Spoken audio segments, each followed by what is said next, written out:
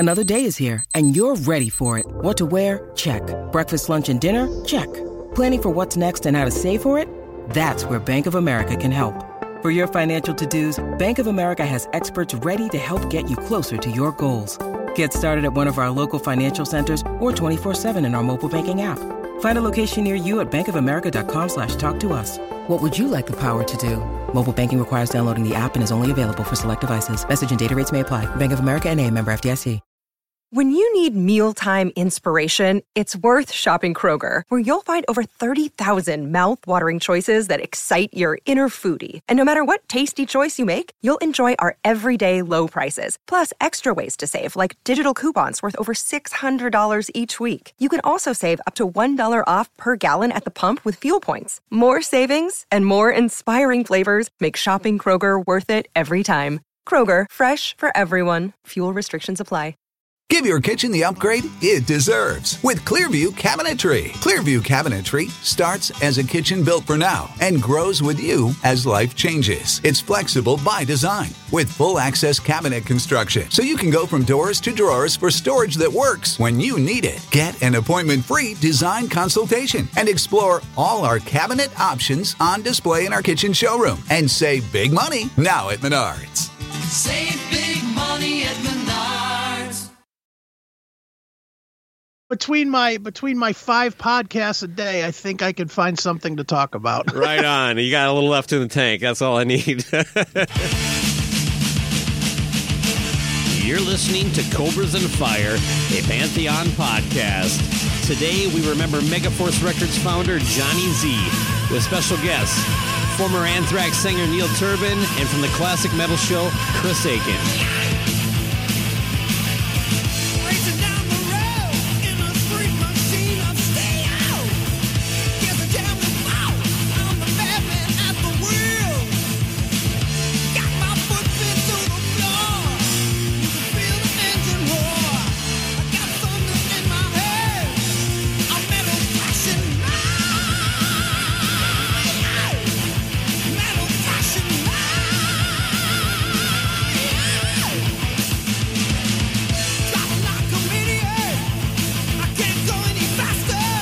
Welcome to Cobras and Fire. My name is Baco, and today my plus one is from the Classic Metal Show. We've had him on before, and he's always a welcome guest to come back. Chris Aiken, how are you this evening?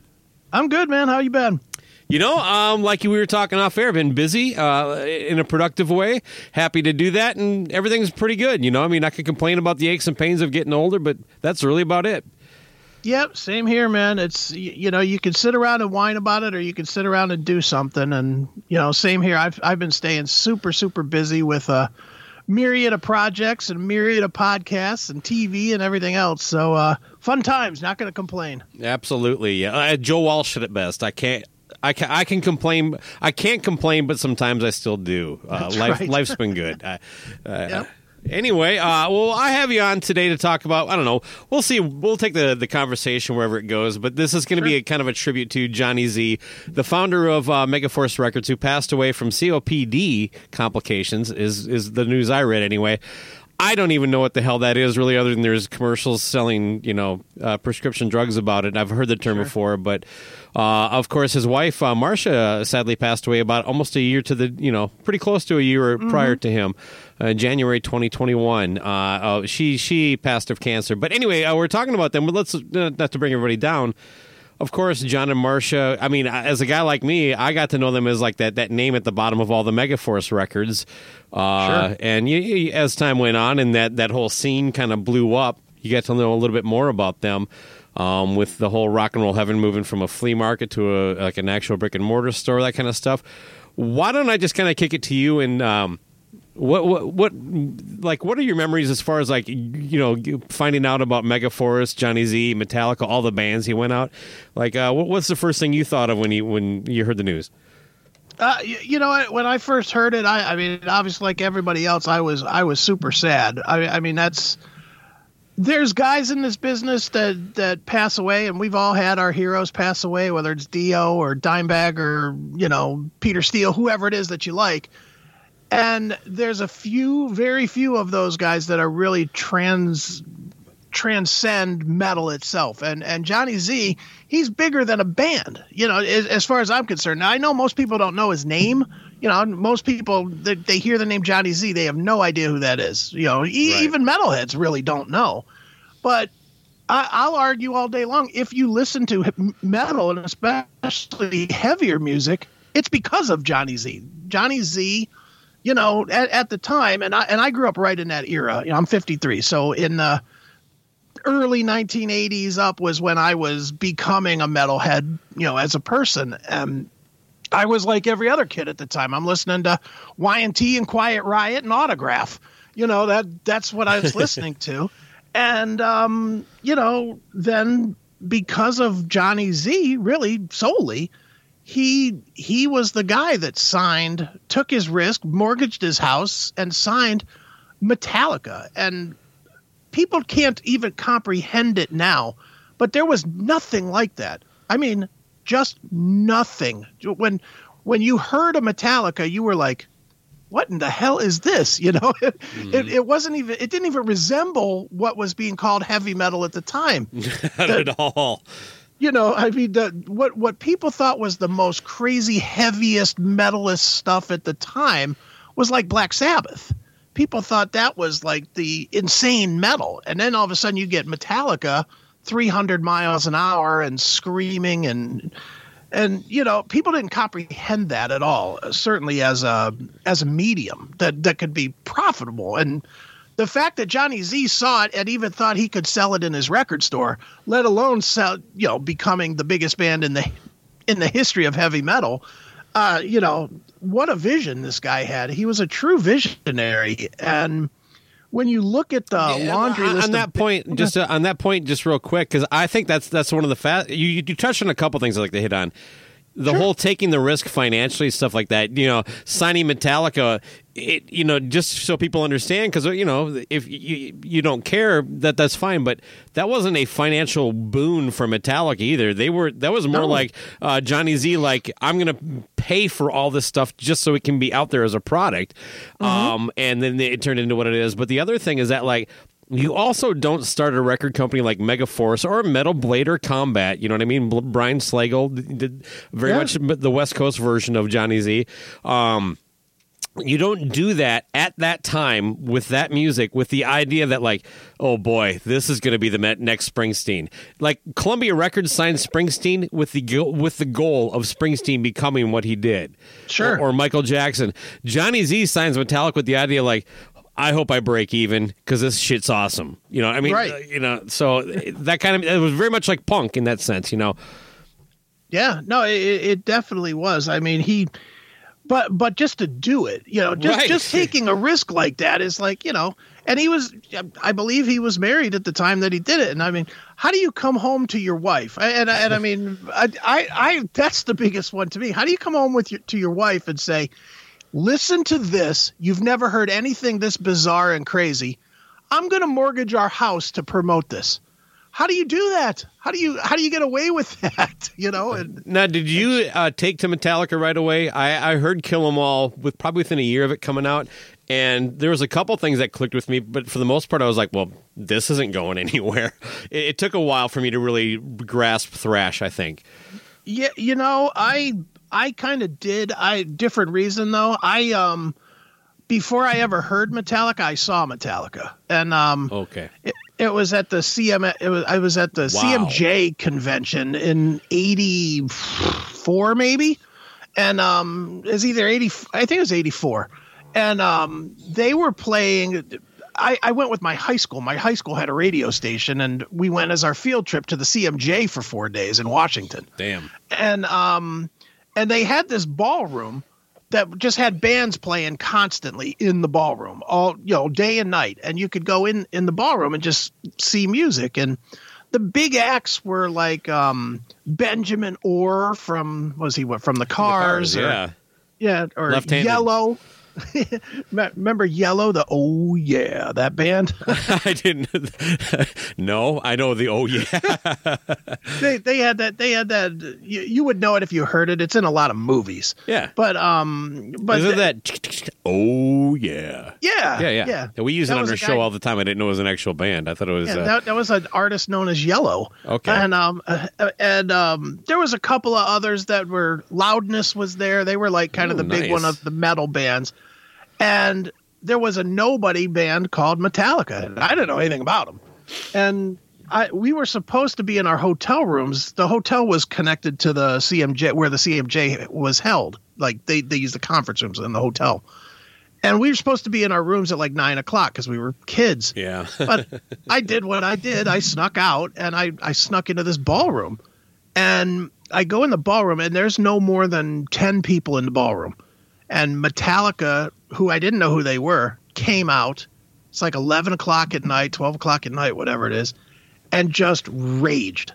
And they played better or with more fire than any time I've seen them in front of 20,000 people. They just came out and destroyed for 10 people.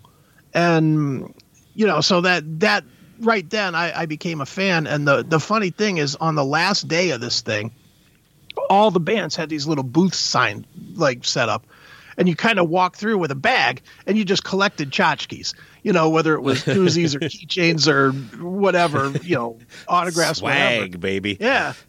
And I went up to the booth, and in the little booth with Metallica was Hetfield and Lars were sitting there. And I said to Hetfield, I said, hey, it was very cool, seeing you guys. I didn't know anything about you. It's great, blah, blah, blah. And he was like, oh, you were there? Like he didn't realize it. There's like 10 of us that were standing in front of him. Yeah. And I was like, yeah. So then he tells Lars, and Lars grabs an album of Ride the Lightning, which I don't remember if it was out yet or if it was just about to come out, but he takes it and he scribbles real big on it. He writes, buy our shit, please. On it covers the whole album cover, and he hands it to me and he goes, just remember, you better support us, man. And I was like, okay, will do. And I still have the album. I still have it today.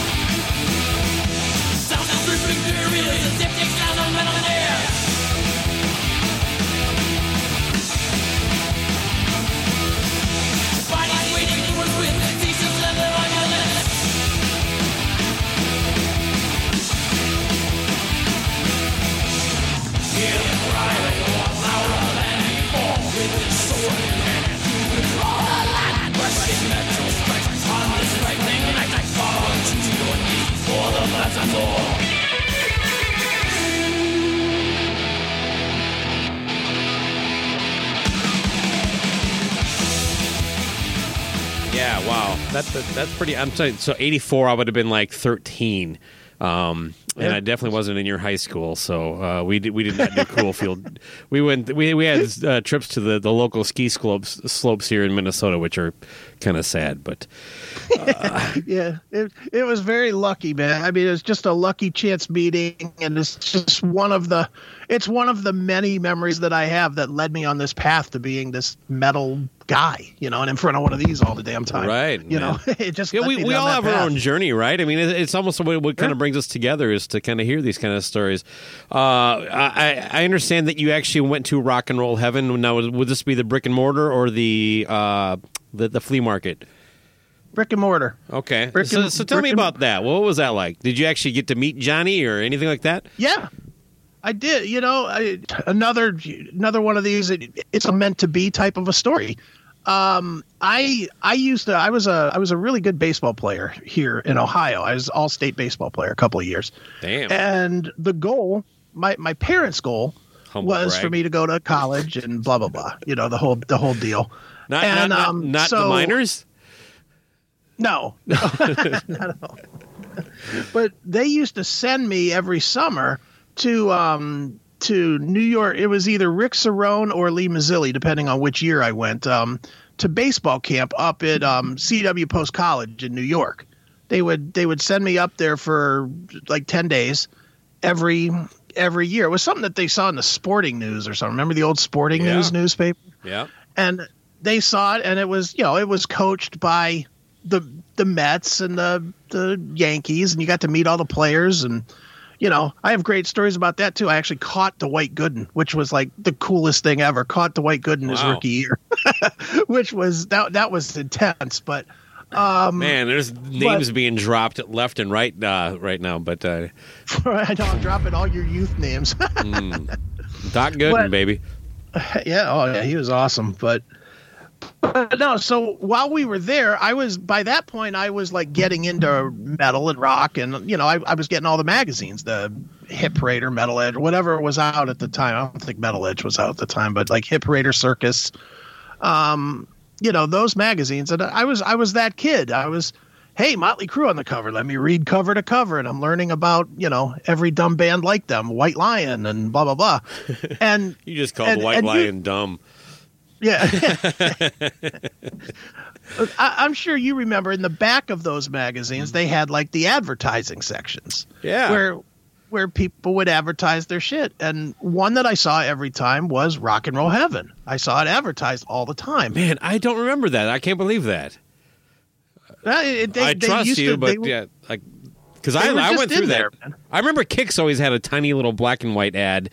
Sure. But that's the record label. But you're talking that part where people are actually like posting stuff. I think got my Kiss pen pal in the back of Circus magazine through that. But yeah, same exact thing. And I just remember while we were out that way, I asked my dad if we could go to this record store because I wanted to see it because I had read the advertisement a bunch of times, and he agreed. And we went over to the store after when he picked me up from baseball camp. And I went in, and being honest, it wasn't like groundbreaking. It wasn't this crazy, amazing store. It was a store. It was like any other record store, really. It just had mostly metal. And I remember the lone time I got to meet Johnny was in that store. I went up and I was trying to buy something. I don't remember what it was. It was probably like Motley Crue or Helix or something. The Helter Skelter picture disc by chance? Yeah, exactly. But it was just something hair metal-y. And he looked at it as I came up to buy it, and he goes, "Don't buy that." And I was like, "What?" And he's like, "Here, buy this instead." And he hands me Raven's All for One record. He's like, "This is much better. Buy this." And I was like, "Okay, cool." And I bought it, and I still, again, another one. I still have it, and that's a good record, man.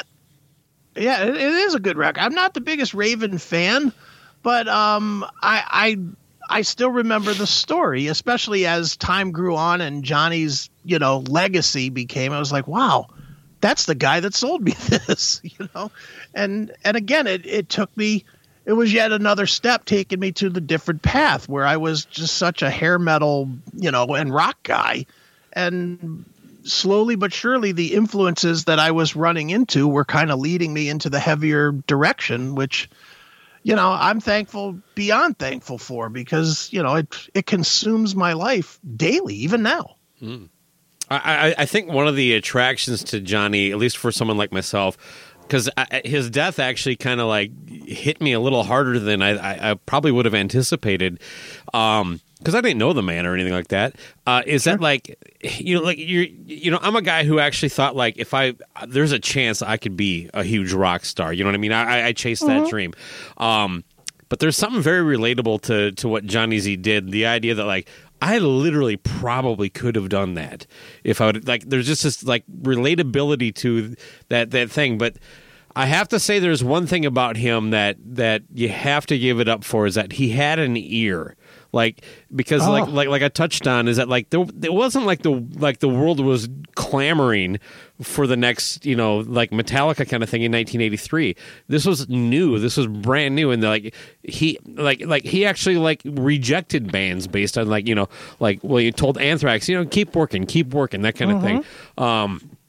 You're just not there yet. Like and to my knowledge, he didn't play an instrument or anything like that, but he just had his pulse on like this kind of music and just being able to like have that vision. And again, I don't think his vision was ever like, oh man, I am going to be the richest man in Long Island, or whatever. I'm not sure which one of the 5 boroughs he's from, but you know what I'm getting at. I think it was more like, man, this is fucking awesome. We need to get it out there. I can probably break even, and we'll be okay. But that almost like a tastemaker, like he understood what he was doing, and we're like Anthrax, Metallica, Overkill, Raven. Testament. Testament.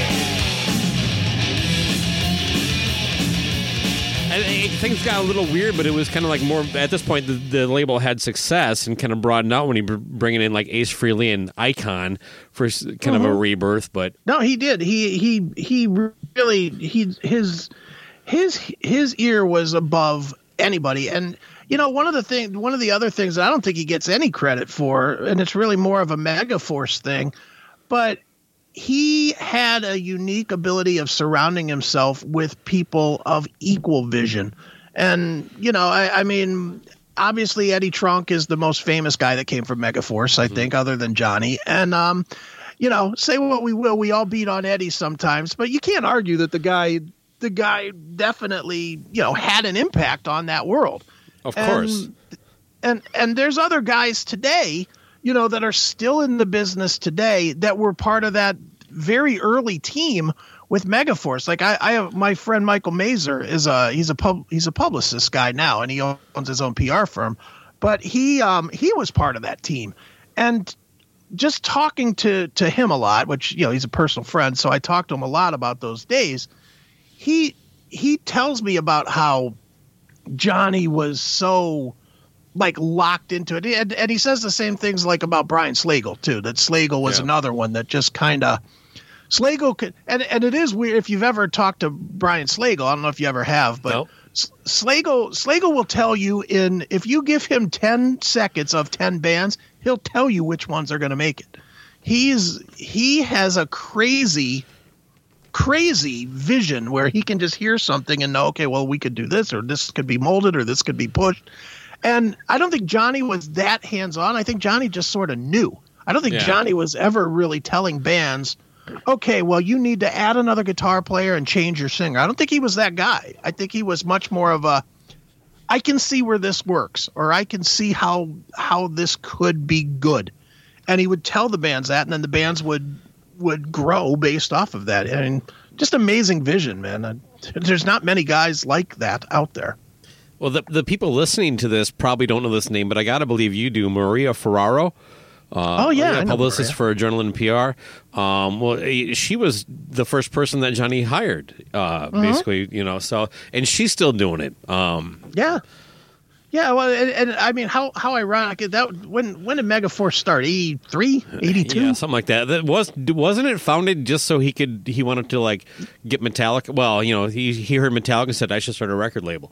Yeah, I mean that is the story behind it. So it's in that early 80s period, and we all know people that worked there. Like you said, Maria, my friend Michael, yep. Eddie Trunk. These are people that are still in the business 40 whatever years later. Yeah. It's crazy. I'm still trying to get Maria to give me 5-10 minutes. Hopefully she won't be like a Neil Turbin thing where it runs on too much. I just to hear kind of some of her thoughts and in tribute to him. And speaking of that, I'll just tease it right now. At a certain point here, we will be dropping in my conversation with Neil Turbin, where we kind of get into his thoughts and memories of Johnny Z, being in Anthrax when they signed his stuff. So, well, I met Johnny Z back in 1982. So I've known Johnny for a while, and in Marcia, and when I was with Anthrax, we used to go. Scott had this car. He had this brown. It was not a Grand. It was like a Grand Prix or a Monte Carlo, something like that. Like a 1977 or 76. A pretty fancy hot rod car for back in those days when we were kids. So he would pick us up. At that point, my car was toast, so we drove, across the Bronx and across the bridge and across or the tunnel to go to New Jersey and out to New Jersey. So we're coming from Queens. We lived near each other in Bayside, New York. Scott lived in the ritzy area of Bay Terrace, and so did Dan Lilker. Dan Lilker lived right near there. I lived in the not as fancy part. And the more hood part. And then they would pick me up, and then we'd go over to Rock and Roll Heaven, which was in a flea market originally in New Jersey. So we would go visit Johnny Z, and he'd have, all of these releases from, these imported LPs and picture discs. He'd have, bands that, some of us never heard of, unless you read Kerrang, unless you read, NME.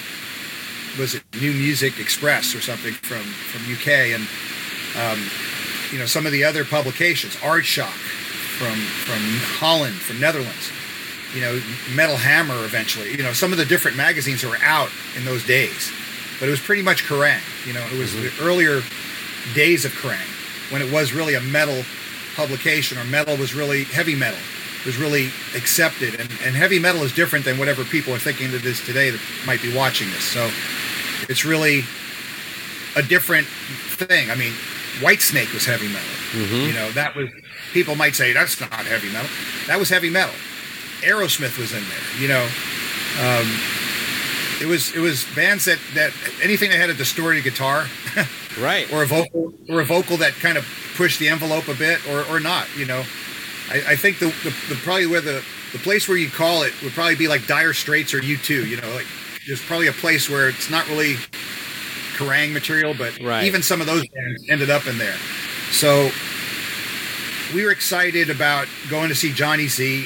He had these magazines that were like the Holy Grail. It told us what the scene was internationally. At that time, it was an exciting scene. You had international bands. You had Loudness from Japan singing in Japanese, the way I really liked it. Okay. And you had bands from Germany singing in German, which is the way I really liked it. You had bands like Warning from France singing in French, Sortilege singing in French. You had these amazing bands globally, and you had bands that were on Shrapnel Records and Metal Blade, and you had, and this is just the beginnings, even before, like, there was like the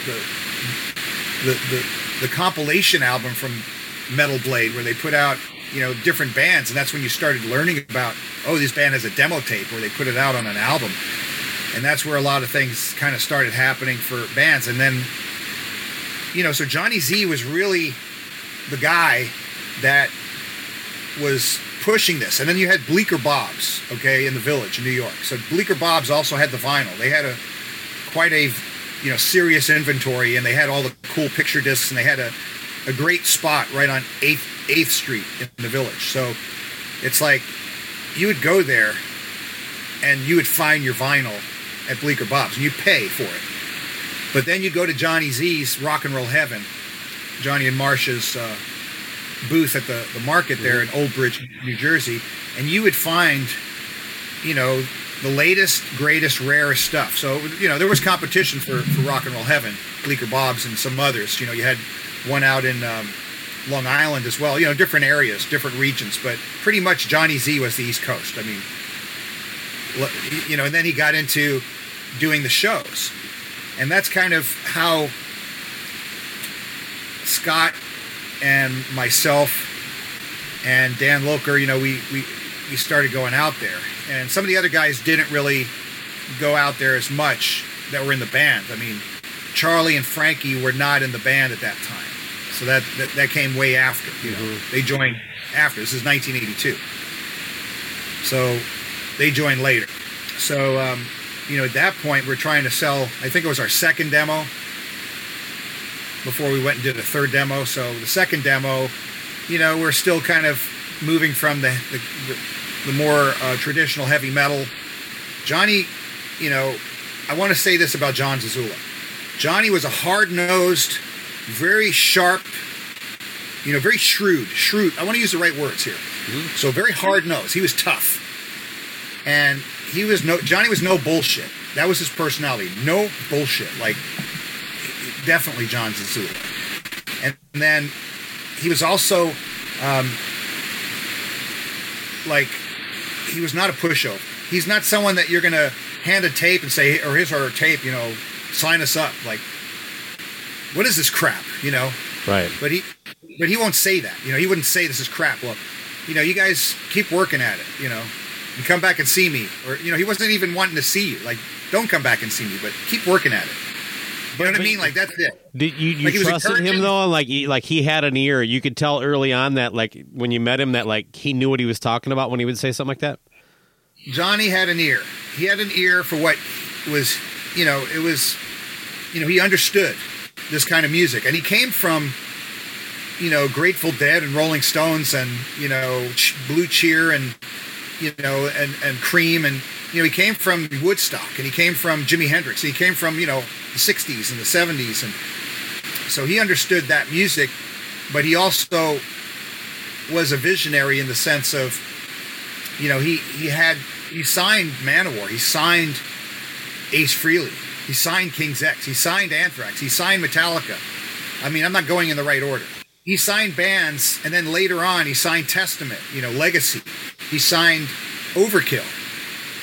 I mean, he understood not so much what, I don't know that he was necessarily thinking like, I know he was thinking profit margin, you know, yeah, there's right. definitely like make money, but it was not just that. It was going in a direction of a certain style or a certain sound. You know, it was much more than just, you know, if you want to go into business and make money, there's probably better things you can do than music, especially these days. And back then, it wasn't much different. It was hard. It was tough. And back in the days, you know, with Johnny Z in New Jersey at Old Bridge, you know, I had a lot of experiences there. I've been there many times to Rock and Roll Heaven. I mean, I hung out there with Metallica, walking through the aisles of the flea market. I mean, you know, once you get past Johnny Z's booth, you know, the Rock and Roll Heaven, you're looking at, you know, sweatpants. you're looking at, you know, like clothes for your kids or like a washing machine or something. Flea markets are a lot different in Minnesota, Neil. Yeah, well, this is back in, you know, early 80s.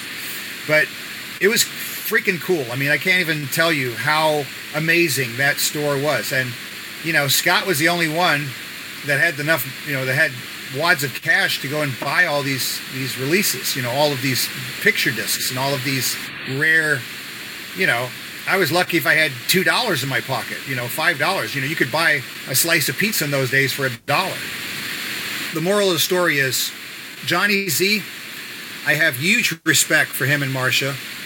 And, you know, I'm you know, my deepest sympathies to Ricky Zazula and the Zazula family, and to Maria Ferraro, and Pat Gesualdo, who runs the Metal Hall of Fame, you know, for making this happen. Because without them and Maria, Johnny and Marcia, we never would have got to reconnect like we did and reunite. And, there's no reason for misperceptions. I mean, these things happen, and I was young too. I don't know everything. I still don't. I'm still learning. I'm still a student. And Johnny Z gave me that opportunity. He extended the olive branch, and Marcia Z did. So that was wonderful, and I'm forever grateful for that because, you can have all the money in the world, you can have all the things in the world, but all you've got that when you leave is relationships and who you lifted up and who the connections that you made. And B.B. King, who I've met and was on his tour bus in 1999, he said to me, Neil, it's from here to here. Well, Neil, I really do got to go. I can't tell you how much I appreciate you giving me some of your time, though, and sharing these stories. I know the listeners are going to enjoy it, and it's truly it's kind of fun to talk to someone like you and just kind of live, because I was a Minnesota boy. I was 10 years younger than you. You know what I mean? All this stuff was hitting me, and you're out there living this. So again, thank you for your time. Rest in peace, Johnny Z. And I wish I could have met the guy myself to tell him how thankful I am for the impact he made on my life and millions of others. Yeah, he helped a lot of bands. He helped make careers. He helped make people very wealthy, and he helped a lot of people have, careers and opportunities. And from my perspective, it was an experience, and I just am grateful that I had the opportunity to reconnect. And it's, a relationship that was healed and that was uplifted for all involved. So I think that's really the beautiful thing that I impart from John Z and from Marcia Zazula as well, and from everybody that made that happen. So I'm very, eternally grateful for that. And, rest in peace, John Zazula, a great man and someone that put thrash metal on the map. I mean, right on. And they put Metallica out there, they put Anthrax out there, they put Testament out there, Overkill. I mean, on and on and on. So thank you, Johnny Zazula. And thank you, Marcia Zazula. So that was from Neil Turbin. For people unaware, he was the original singer from Anthrax. I spoke to him for about an hour just before I called you up here, Chris, and got you on the horn. So anybody that wants to see or hear the entire interview, it will be available on YouTube, the Cobras and Fire YouTube page on Wednesday night. I think it goes live about 6 p.m. Central, but from that point, it'll be on it at all. But yeah, we talked for almost an hour, so if you're interested in that, he gets into quite a bunch of different topics. And if you're a fan of that scene in that era, I guarantee you'll like it. But there was so much about the Megaforce stuff that I started thinking about when I heard the news. And one of the first ones was that, remember, when Combat and Megaforce kind of came out, how cheap their logos looked compared to the big labels and stuff like that. Yeah. And now you see them and they're almost exactly the same, and it's that is just classic. That is just beautiful. I want that on a hoodie. You know what I mean? Exactly. You just look at it and you're like, that is heavy metal. And I don't know if it was that it. I don't know that it it wasn't cheesy, because I think it was cheesy, but I think the industry adapted to it. I don't think it adapted to the industry at all. It was the early days of graphic design. You know what I mean? You kind of did what you had to. I mean, look at some of those album covers. Mm-hmm. Well, that's it. I mean, when you look at the early Megaforce logo or the Combat and all that stuff, that shit was drawn with a pen. That wasn't. It's not like you had some guy sitting there tweaking every little corner with Photoshop or with Illustrator. That was some kid with a pen that had spent his life drawing Van Halen logos on the back of his Trapper Keeper. Yeah, that's me, man. Yeah. That's still how I do any artwork for my band, but it's been a while since I've had to do anything. But you understand. Oh yeah, absolutely. All right. Well, what are some of your? Let's get into some of the what are your top 5? I don't know. Let's get. I don't. We don't need to rank anything here. Megaforce albums. What are your? What are some of the standouts in the Chris Aiken collection? Oh my God. Geez. I mean, the earliest. It's the stuff everybody likes. The Anthrax, the Overkill. Obviously the earliest of Kill 'Em All, if you have it. Yeah. I've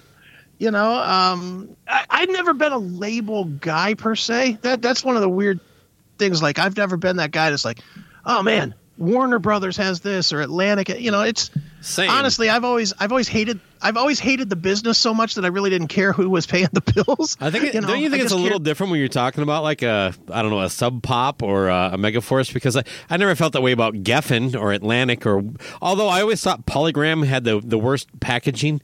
They had the worst long boxes. They had the worst cassette cases. It was like but that had nothing to do with the music. And Enigma, I don't know what it was about Enigma cassettes, but they always sounded the worst. Yeah.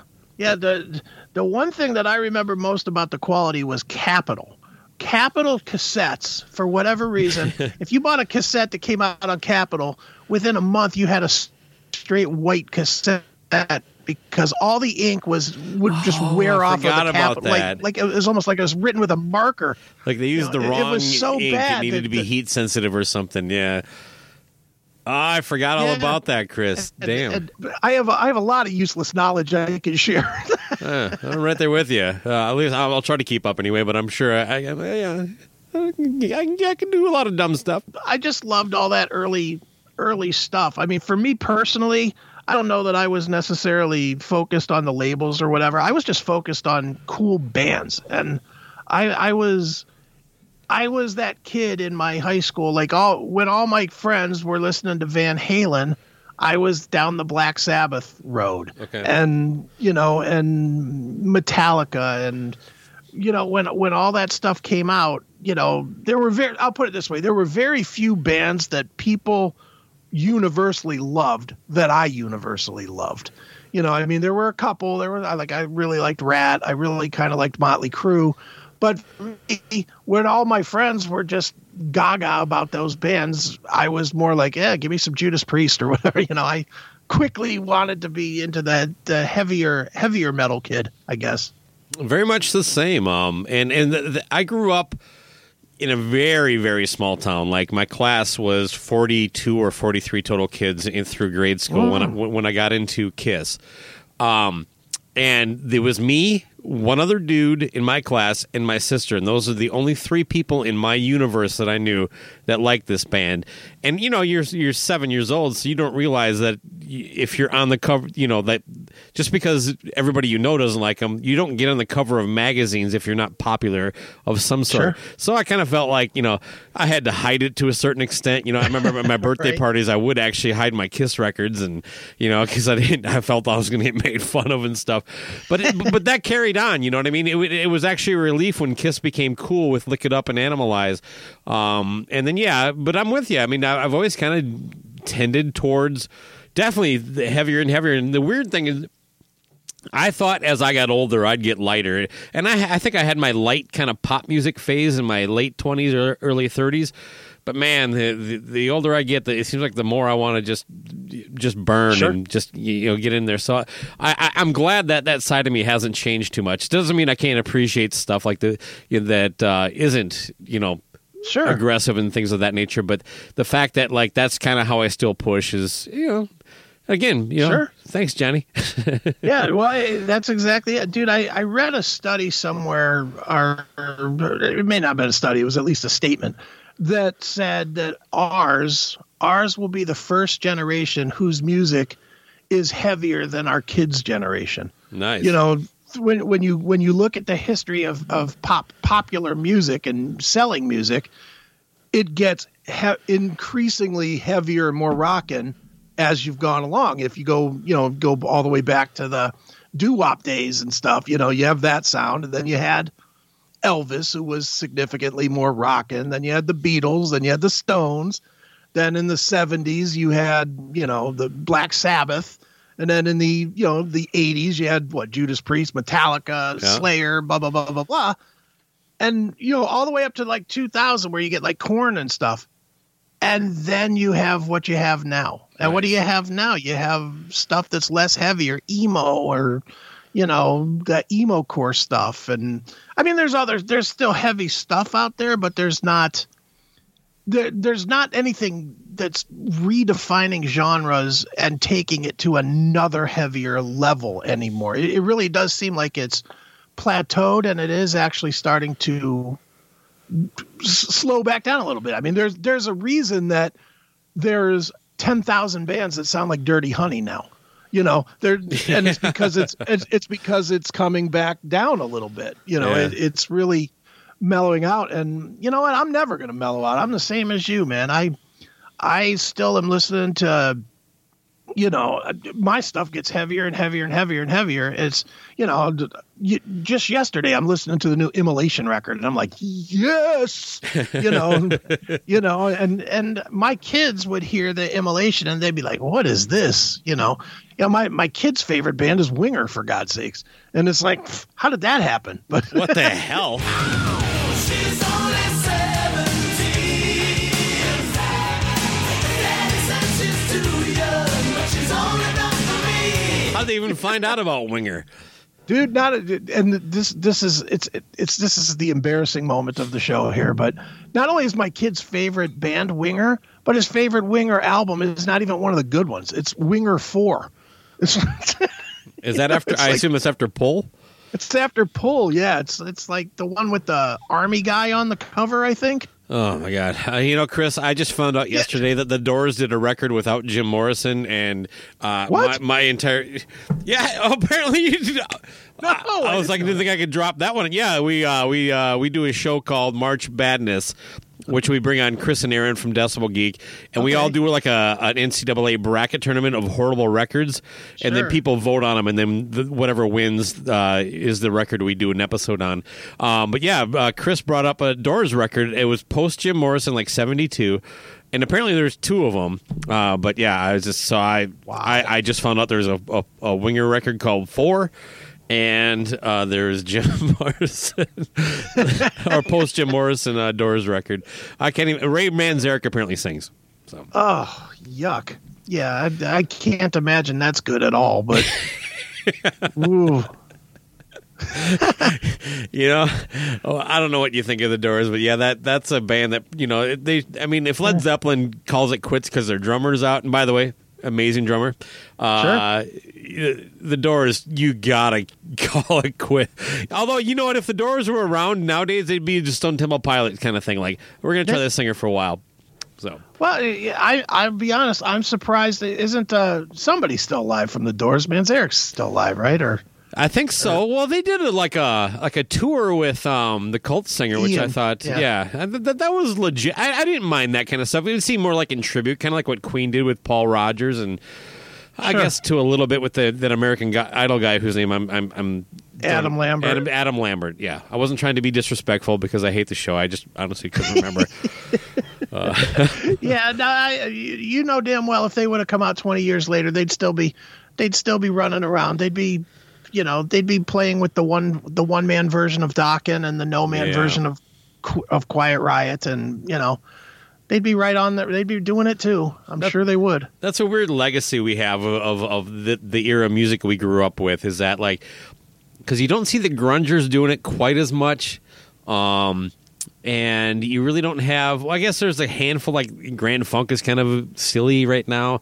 I'm just trying to think of 70s bands that are doing the same thing. You know what? If you really dig into it, though, they do. You know, I mean, look at even like the Eagles. But they don't do these 80s these 80s fests are everywhere, and it's all these kind of like hodgepodge versions of bands that we loved, maybe still do. That's not. I'm not trying to shit on anybody, but there are very few of them. You know, it's like are cohesive. Winger, I think, has all 4 members still. Yeah. They do. But so your kids have that going for them. But you don't really see that kind of level of, at least, I don't know. Like you're right, it is there if you dig deep enough. But I don't know. Well, I think the difference is that the 80s bands didn't do quite as well as the 70s bands that are still around were so much bigger that they get away with it without as much scrutiny. They weren't on MTV as much to where you knew the faces, but let's be honest, Leonard Skinner is either still out there or just announced retirement, and was there one guy left in that band? That's maybe a 10-person band or whatever. And obviously the Eagles are now the Eagles without Glenn Frey to me are Don Henley solo band. That's not the Eagles. And I'm gonna just on my own from my end, I'm gonna eliminate any band that can still draw a good crowd at over $100 a ticket. They get, for whatever reason, if it's working at that level, yeah.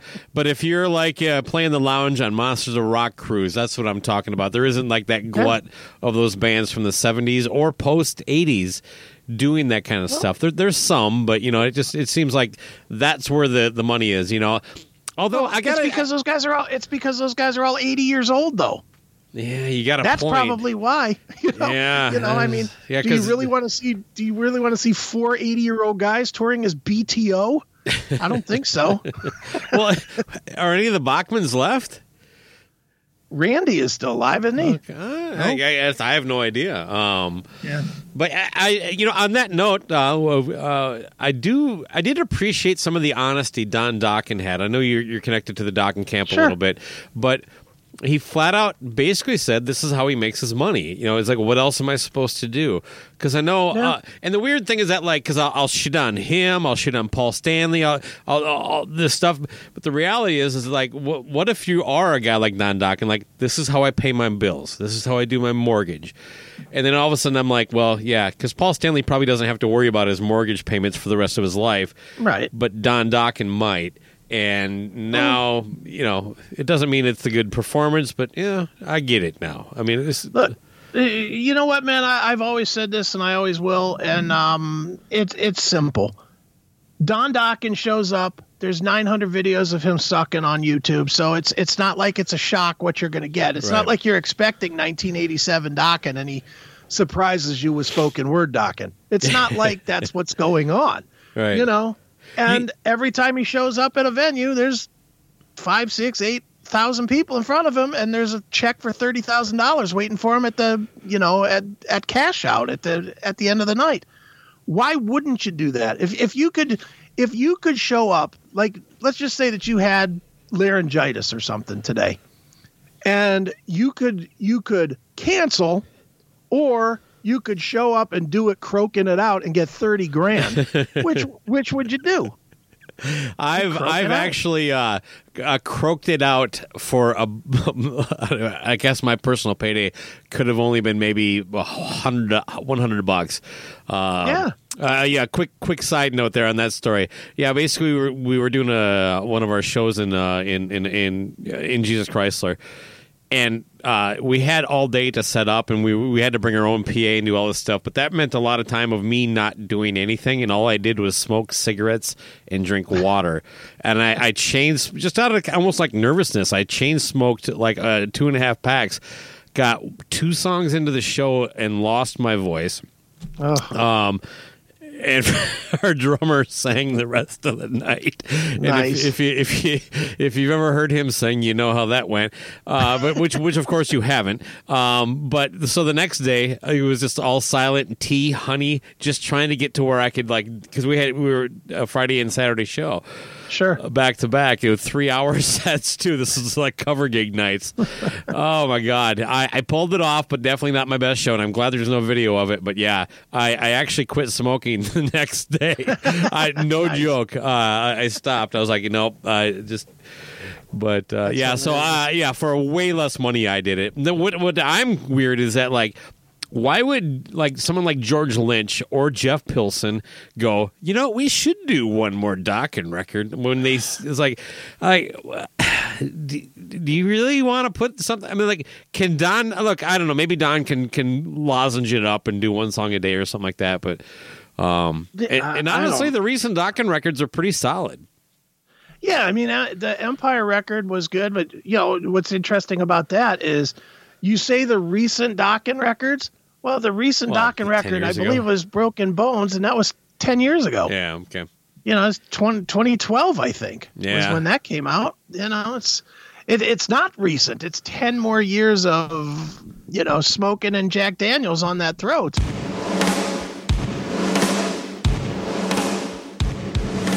What's that loud red noise I hear?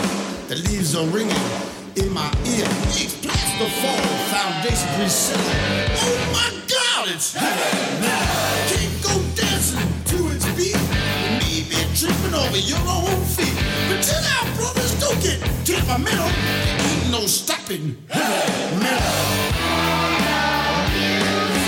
Wait before you call it trash. Even though you're close, some call it flash. Makes you want to bang your hand. And here come the majors to sign all the rages.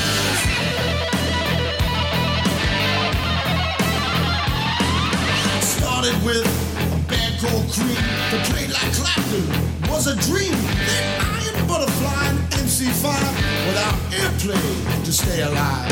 Of course, Blue Cheetah had the summertime blues. They came on fast, then they would lose. It seemed we lost to never win. And then there came Led Zeppelin.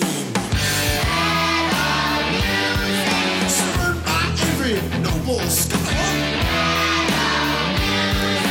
Mass appeal amongst blue collar. Makes you wanna bang your head.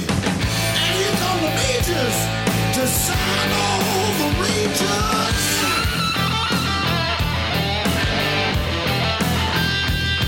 Of course, Jimi Hendrix cried out to the sun. With mountain climbing, the onslaught begun. Ozzy and Sabbath filled up the void. Black was purple and rainbow, just simply destroyed. Just kept on coming, no more hit or miss. From the wilds of New York came the monsters called Kiss. Just reminiscing got me sentimental. You know we're rapping heavy metal. Again, I don't blame these guys for doing it. We've talked about on the CMS is, everybody loves to beat on Vince Neil. To be honest, Vince Neil is fucking horrible. It's a crime that he goes out there and plays the same show, the same set, and gets Motley Crue type money to play solo. It's a crime because he's terrible at it. But you can't blame him. Why? What else? What do you want him to do? You want him to go and be an accountant? That's not going to happen. He's going to go out and show up and clap his hands and sing every other third word and not use any real words. That's what Vince Neil does. It's what he's always done. You got to blame the fans. 100%. If you're one of these guys that, if you go and you think the show sucked and you didn't do any research, that's your fault. And if you're like, well, I just want to hear the songs, then don't bitch about it. It's like you heard them. No, there was just a recent, in the sense of like post-COVID show where I think Vince had to like walk off stage. He couldn't finish the show. And there was a couple of fellow podcasters that like this is a crime. You shouldn't do this. It's like, and at this point, I'm with you. I'm like, have you paid attention to the last 25 years? Vince does not give a fuck. I'm sorry. To me, look, I have my thoughts on what Kiss is doing currently, but I'm not going to I'm not going to accuse them of duping people anymore at this point. No. If you don't know, that's not Ace Frehley and Peter Criss. That's on you. They haven't hidden the fact. And if you want lip syncing Paul, well, fucking go get it. Yeah. You know what I mean? I don't really care. I have a problem with it, but the fact of the matter is, like, you can't claim to be ripped off when you go see Vince Neil. Right. This is who he is. You can't with any of them anymore, man. I mean, you bring up Kiss. Kiss is one of those bands. They're bigger than life, and I'll just tell you, I'm not a Kiss fan, really. I mean, my favorite two Kiss albums are Animalize and Asylum, so that should tell you the level of fandom I have. I'm not love not one, an hate the other. overflowing fan. Do you want to guess? Yeah. You hate Asylum. Yeah, yes.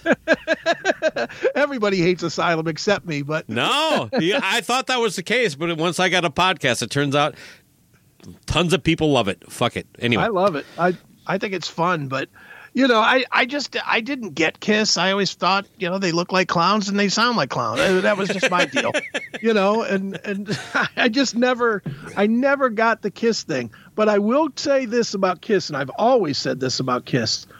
If you spend money on anything with Kiss, you don't get ripped off.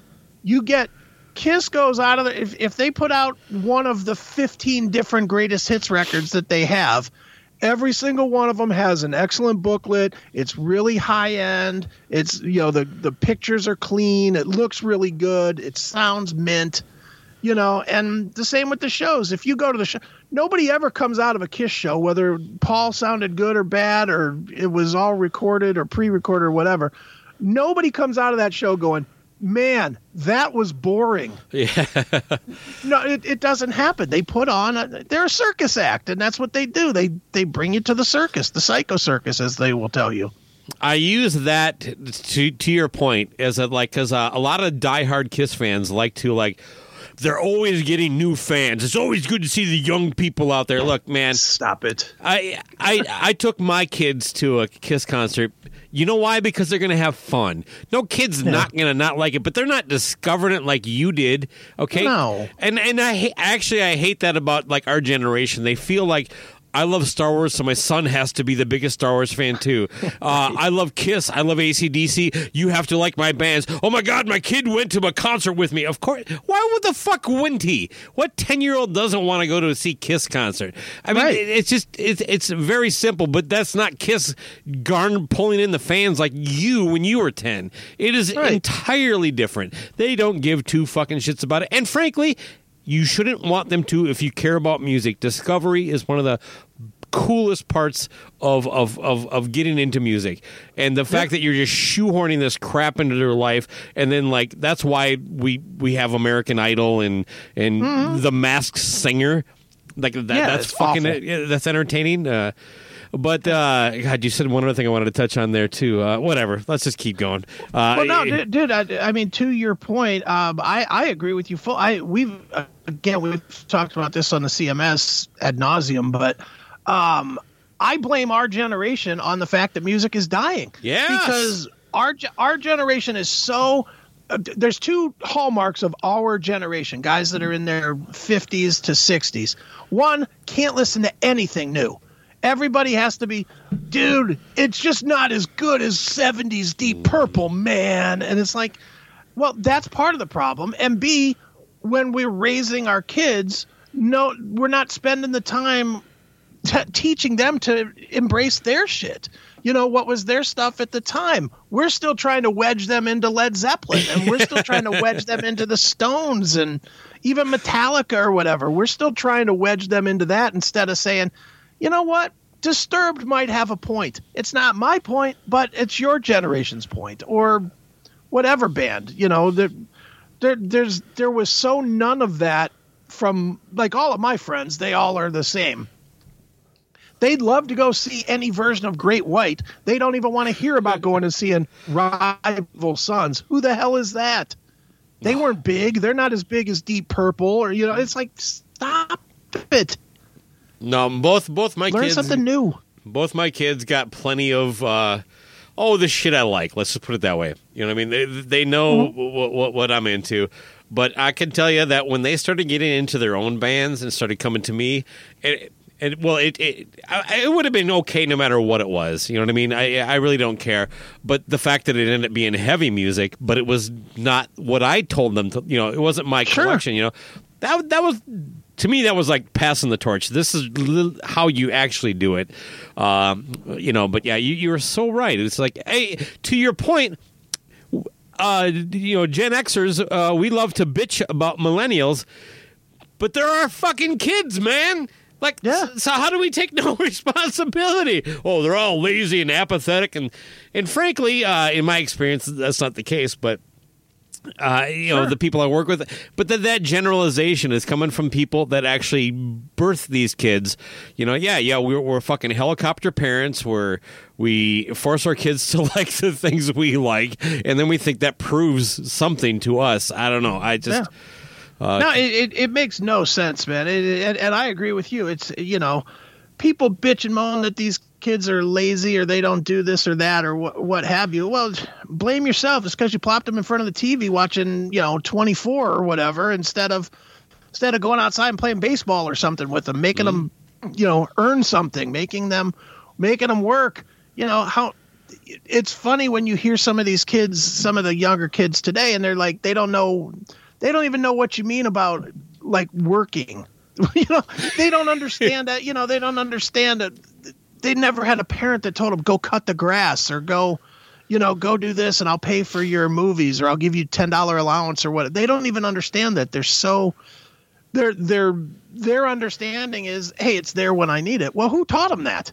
Right. You taught them that. Yeah. That's why it is the way it is because we taught them that. And as far as our entertainment goes, every I'm sure you're guilty of it. I'm guilty of it too. Thankfully, not to the upteenth level that it ruined my kids, but that generation, what did we all do? We bought our kids every goddamn system there was to play games on. Sure. We bought them. Xbox comes out with Xbox One, buy it. PS3, PS4, PS5, buy it. Sega Genesis, Nintendo 64. We bought all these as our kids grew up for our kids. And guess what? Now our kids don't want to do nothing but play video games. Imagine that. I bought all my own game systems, and I think I may have bought one system for one of the kids. But yeah, I'm with you, man. You just gotta buck up a little bit. I personally, I would love it if it became a trend that like you can have a cell phone when you can pay the monthly bill. You know what I mean? But now everybody wants to be in constant contact with their child because somebody's gonna pick them up walking down the street and rape them and then throw them in a ditch and kill them or something. I'm not saying that's a good thing, but I just don't think it's a realistic expectation of life. I guess.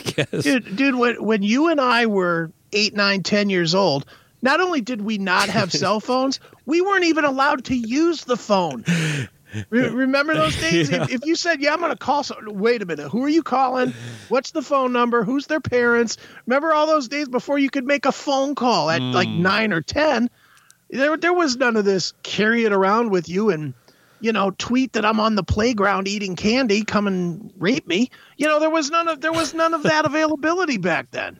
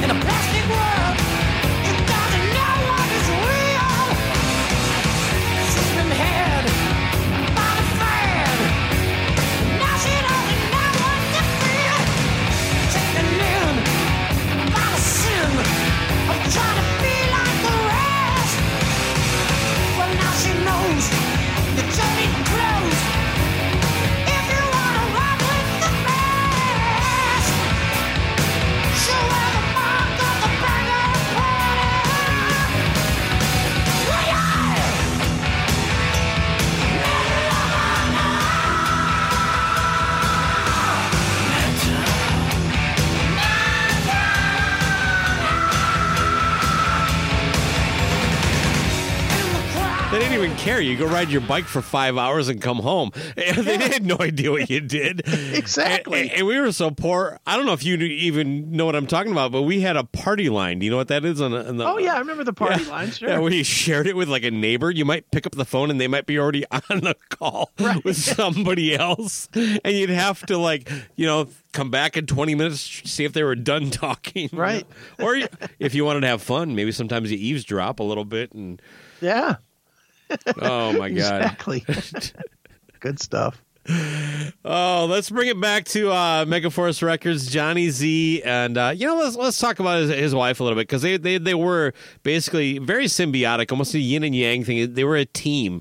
It was always John and Marcia Zazula, but his book came out. Then his wife died, and then he died, and it's just been kind of like this little weird, slow kind of like fall into some kind of abyss. I don't know.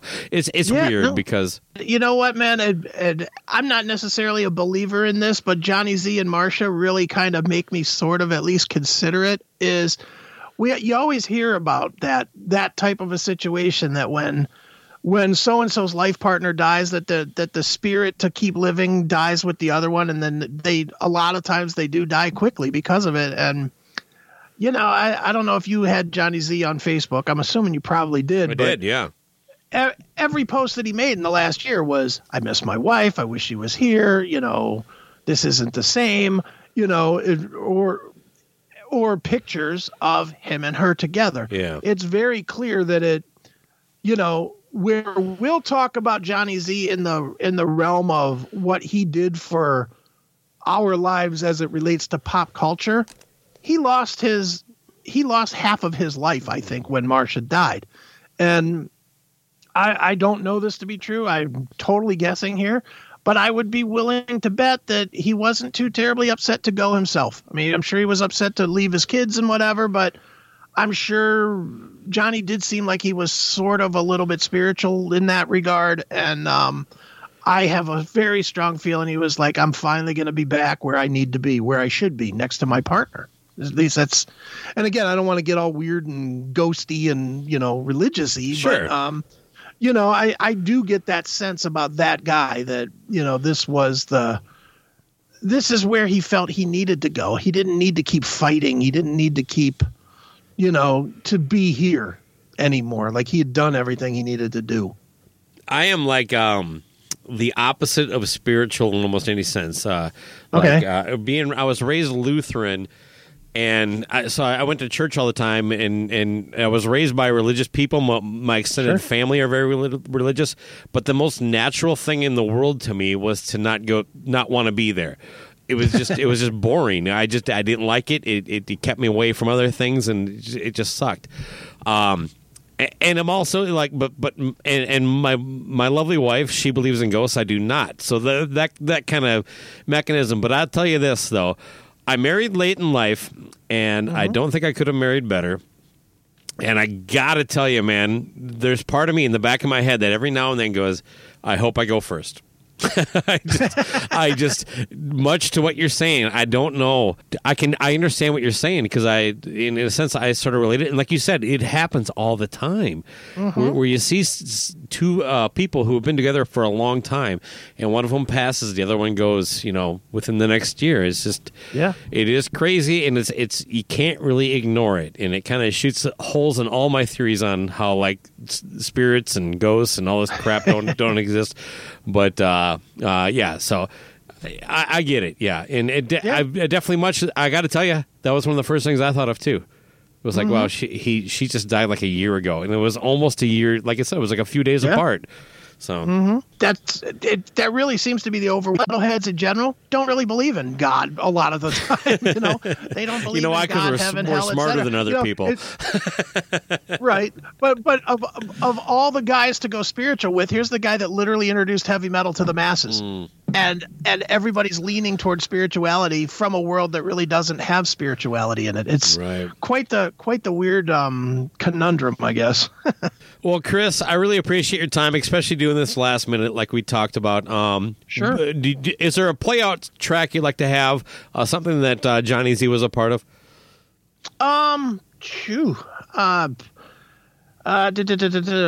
Just go with anything you want to off of All for One. Sledgehammer Rock? That's a good one. All right. There it is, man. Well, thank you very much, Chris. Well, once again, check out Chris and Neely on the Classic Metal Show, which has been, my God, how many years has it been going on now? Started our 27th. Jesus fuck, man. Was the internet even around when you guys started? No, but it was on commercial radio for a while, and then it moved to the internet in 2005. And it was the early days, and even the podcasting. When we started podcasting, it was us and Talking Metal. We were the only two in the rock and metal genre at the time. So we've been around forever, man. But it's and we're still going. Titans, baby. Kings of the genre. Oh, I know. Hey, real quick, I appreciated the fact that Cobras on Fire made the list of the shows that you a recent episode, somewhat recent, where you ran down the list of podcasts you listen to week. So I appreciate that. No problem, dude. I do listen week to week. It wasn't like I was just trying to hype my friends. I literally pulled up my phone and just read down what was on my phone. I get the podcast every week, and I listen. I work from home, so I have more opportunity than most to listen to a lot of podcasts, and I enjoy what you guys do. You guys are You guys are silly as fuck sometimes, but I love that, you know. And I appreciate the support. You've always been very kind to us with your time and like you said, the support. But yeah, I'm more of a binger. You know what I mean? Because I don't work at home, and like I'll all of a sudden like, well, today is like a talk to me day, so I'm gonna hit 8 fucking episodes while I'm at home. You know. Especially if I'm home alone, you know, then I can put it on the stereo and I can just blast it while I'm cleaning the house or petting the cats or whatever. Right. Nice. Well, and if you're listening to me, again, you can listen to me because I'm there now too. So. Yeah, right on. Yeah, those have been fun too. Yeah, I was busting his balls recently about that, but no, it's all good, all love, and again, I appreciate you taking the time to, contribute to the show. You know, give us some content, but also just you're a guy who can definitely relate to what we're talking about today. Yeah, Johnny Z, just a monster. A tastemaker, I guess. I don't know. What do you want? Just give me some final words on Johnny Z. Just sad loss, but I personally am going to choose to remain a fan. First and foremost, I'm a fan of Johnny Z, and I'm thankful to Johnny and Marcia for giving me an entertainment that has lasted me and will last me until my day. That's from the time I was 10, 11 years old until the current day. I listened to the music that he provided. And even if you're not into Metallica or Raven or Testament or one of those, if you're into even the more modern stuff, the Slipknots of the world or Killswitch Engage or anything modern, none of that stuff exists without this guy. None of it does, because this guy launched it to where people saw that it could make money, and then they took their chances. And if you listen to heavy music at all, Johnny Z is a reason why, and I don't think he ever got enough credit for that. I don't think he will ever get enough credit for that, but one of the biggest, most influential guys in heavy metal history, if not the biggest as far as I'm concerned. Belongs in the Rock and Roll Hall of Fame. Amen. Considering that place is such a sham, let's get one realistic person in there, please. All right. Thanks again, Chris. Again, the Classic Metal Show. Everybody go check it out. So have a good night, man. Cool, man.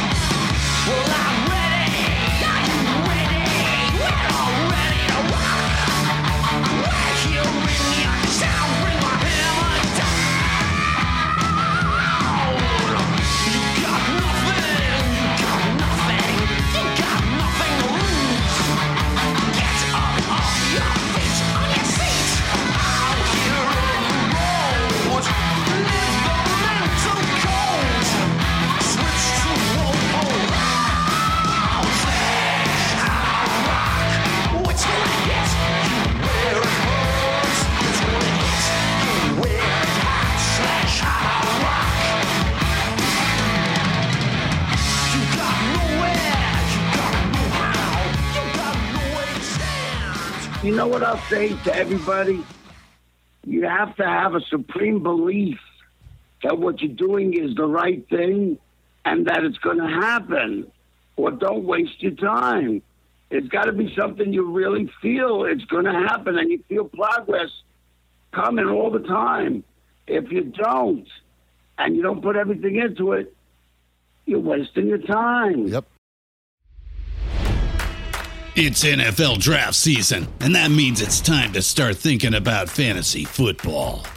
FantasyPoints.com features industry-leading experts and prognosticators using proprietary hand-charted data to help you score more fantasy points. FantasyPoints.com is the place to go for whatever kind of fantasy football you play. Whether you play fantasy football, daily fantasy sports, or do a little bit of everything, Fantasy Points has the meticulously researched content to guide you to victory. And why wait for the fall? Fantasy Points also covers the new spring football league, the UFL. Join the guru, John Hansen, Scott Barrett, Joe Dolan, and other massive names in the fantasy football universe with an exclusive offer. Use code Pantheon for 15% off any Fantasy Points package, including the all-in package, with access to every article, tool, and data nugget that Fantasy Points has to offer. That's fantasypoints.com and code Pantheon for 15% off at Fantasy Points. Fantasypoints.com, code Pantheon. Score more fantasy points.